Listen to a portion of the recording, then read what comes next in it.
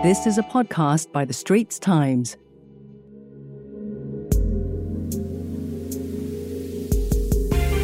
Welcome to Invest Talk. This is a series by The Straits Times podcast channel, Your Money and Career. At Invest Talk, we talk money matters and all things related to investing. We want to give you that extra edge in managing your hard-earned money. I'm Lee Su-Shan, Associate Editor and Senior Columnist at The Straits Times. Joining me in the studio for this episode is my colleague Ven Srinivasan, also an Associate Editor and Senior Columnist. Hi, Ven. Thanks, Sushan. Glad to be here. In this episode, we discuss the crisis that is engulfing the US and Swiss banking sectors. We will take a closer look at how the crisis started, how it has been playing out, and how the turmoil has shaken financial markets. Will this be a replay of the 2008 global financial crisis? We cover that, as well as discuss its impact on the Singapore financial sector and what could be some of the possible scenarios over the next few months. The first inkling we had of this banking crisis was early in March, when news broke that Silicon Valley Bank had failed. It actually had been on the radar of the US Federal Reserve for some time, as apparently it was not doing a good job of making sure it had enough funds should it run into problems. Essentially, everyone made some poor assumptions, Sushan, such as assuming that rising interest rates would benefit all banks all the time. On hindsight, that was a mistake. Many of SVB's depositors were from the tech sector. As interest rates rose, these bank clients hit tough times. They were losing access to venture capital. Some of them decided to pull out their deposits. Meanwhile, the bank was not getting the volume of loans to generate interest income. The net impact was that interest rates margins got squeezed. The bank found itself short of funds and went to the market to raise capital. This spooked the market and customers, who then started rushing to withdraw their deposit. A key asset for the bank was its bond holdings. These were not risky assets. In fact, much of it was in US Treasury bonds and high-quality corporate bonds. But their values declined in market value as the US Federal Reserve kept raising rates to fight inflation. Bond prices, you see, are inversely related to interest rates. In fact, unrealized losses on these securities stood at about US $600 billion by the end of 2022. When there was this bank run by customers, about $42 billion was pulled out of SVB when customers got wind of its problem. The bank found itself in a position where it had to sell securities to meet the withdrawal demands, but it had to sell these securities at large losses. As the bank run intensified, the US Federal Reserve, Treasury, and the FDIC stepped in to guarantee all the deposits, and most thought that this would be the end of the crisis. Right. And then next came the unexpected collapse of Credit Suisse, one of the largest private banking players in the world. So what happened there? Well, Credit Suisse is a slightly different story. Credit Suisse has been under financial pressure for some time. In 2022, it had undergone a restructuring and had sought fresh capital from its investors. What led to the collapse, or rather the takeover, I should say, was news that it had found material weakness in its 2021-2022 financial reporting process, which meant it did not have effective risk assessment to identify misstatements in its financial reporting. If you go back over the past 4 or 5 years, the bank has lost money in key deals like Archegos, Greensill, Luckin Coffee in China. It also had numerous management scandals and missteps. The nail in its coffin came when Saudi National Bank, its single largest shareholder outside of Switzerland, said it wouldn't put more capital into the Swiss bank. Although SNB stated that the reason for this would be to stay below the 10% regulatory threshold, the fact that it declined to put in money into Credit Suisse triggered major panic on stock markets around the world. So, the failure of Silicon Valley Bank and another smaller signature bank in the US did not help matters. These were the two biggest bank failures in the US since the financial crisis of 2008. But with Credit Suisse on shaky ground, Switzerland's central bank was forced to take action, in effect forcing its rival, UBS, to rescue Credit Suisse.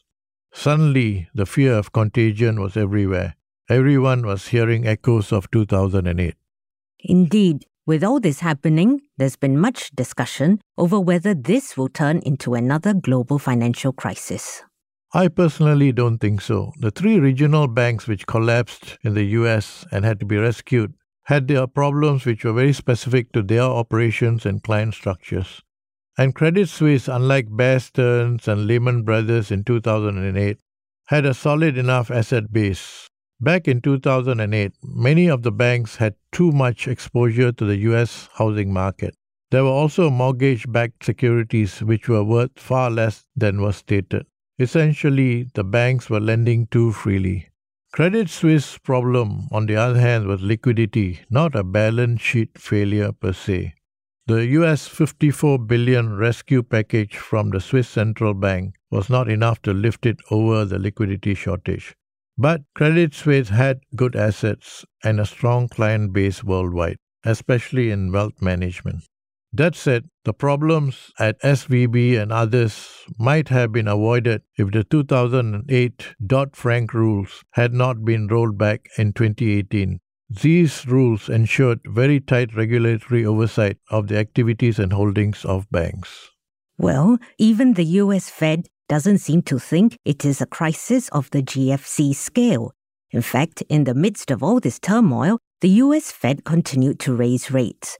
It raised rates by another 25 basis points after its March 21st to 22nd meeting to bring the benchmark federal funds rate to the range of 4.75 to 5%. US Fed Chairman Jerome Powell has also asserted that the banking system is sound and resilient.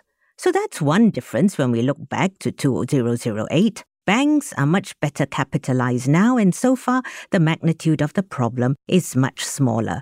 So then really, more thoughts on whether this is another GFC version 2? Well, the circumstances today are highly different. The circumstances we face today is such that banks are generally better capitalized. Regulators are acting quickly and forcefully whenever problems arise. Household balance sheets are strong. The labor market remains tight. The situation in 2008 was very different. Lax regulatory regime and toxic products sold by banks to unsuspecting clients triggered the GFC. Today, there's much less of this. As for the Fed and rates, ultimately the Fed is in a no-win situation. It has to thread the needle between keeping inflation down and not destroying the economy. But recent statements by various Fed governors suggest that the rate of aggressive tightening may be over for now. The market expects at most another 25 basis points hike this year, then a pause through the fourth quarter. Find us on Apple, Spotify, Google Podcasts, or via the Google Voice Assistant and Amazon Alexa-enabled devices. And now back to our podcast episode. Let's get back to the conversation with Ven Srinivasan. Ven, the dust has somewhat settled, but markets are still nervy. Let's look at what can happen next. For one thing, it will be tougher for US customers to get credit.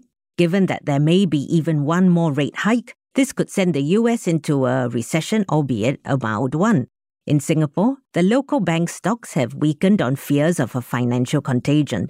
So then, what impact do you see on Singapore's financial sector from the ongoing troubles? Well, as I said before, I say minimal impact. Although looking at bank stock performances of late, I can see some caution reigning on the market. The risk of contagion is minimal at this point of time.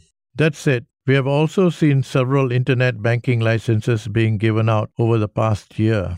How the market volatility and interest rate conditions impact them is an open question. I'm sure the Monetary Authority of Singapore is closely monitoring the activities and assets. But I don't think anyone can claim to be an expert in projecting how things will play out for them. Indeed. With all this uncertainty, investor sentiment has been affected, and some investors are looking for stable yield for as long a time horizon as possible. Take the recent 6-month Treasury bill issued by the Monetary Authority of Singapore at the end of March. That had a yield of 3.85%. This was quite a bit higher than the previous issuance, which had a cut-off yield of 3.65%, where it had fallen to the lowest since an issuance last September. So should investors stay on the sidelines, or can they still continue to be invested? When I speak to strategists and analysts, the advice is always the same: to stay invested, but take a long-term view. Challenging market conditions can throw up opportunities for the savvy investor who has a medium to long-term perspective. After all, every threat presents opportunities. The opening of China provides opportunities. Digitalization provides opportunities. The move towards sustainability provides opportunities. The emphasis on supply chain security provides opportunities. So do some homework. Do bottom-up research. Look at fundamentals before putting your money down. There are many opportunities that abound for those who dare take a medium to long-term investment view. So that's it from us. The recent upheaval in the banking sector looks to be confined to only a few players and seems to have been contained after swift action. However, as you, the investor, remain invested in the market, still be mindful that the impact of higher interest rates will take some time to play out. We hope you enjoyed this episode of Invest Talk, a series by the Straits Times podcast channel, Your Money and Career. I'm Lee Sushan.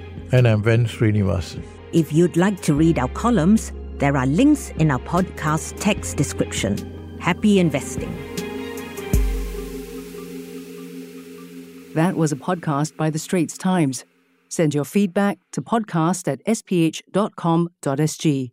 Find us on Apple, Spotify, Google Podcasts, or via the Google Voice Assistant and Amazon Alexa-enabled devices.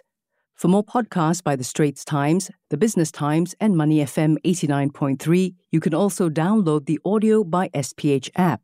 That's AWEDIO.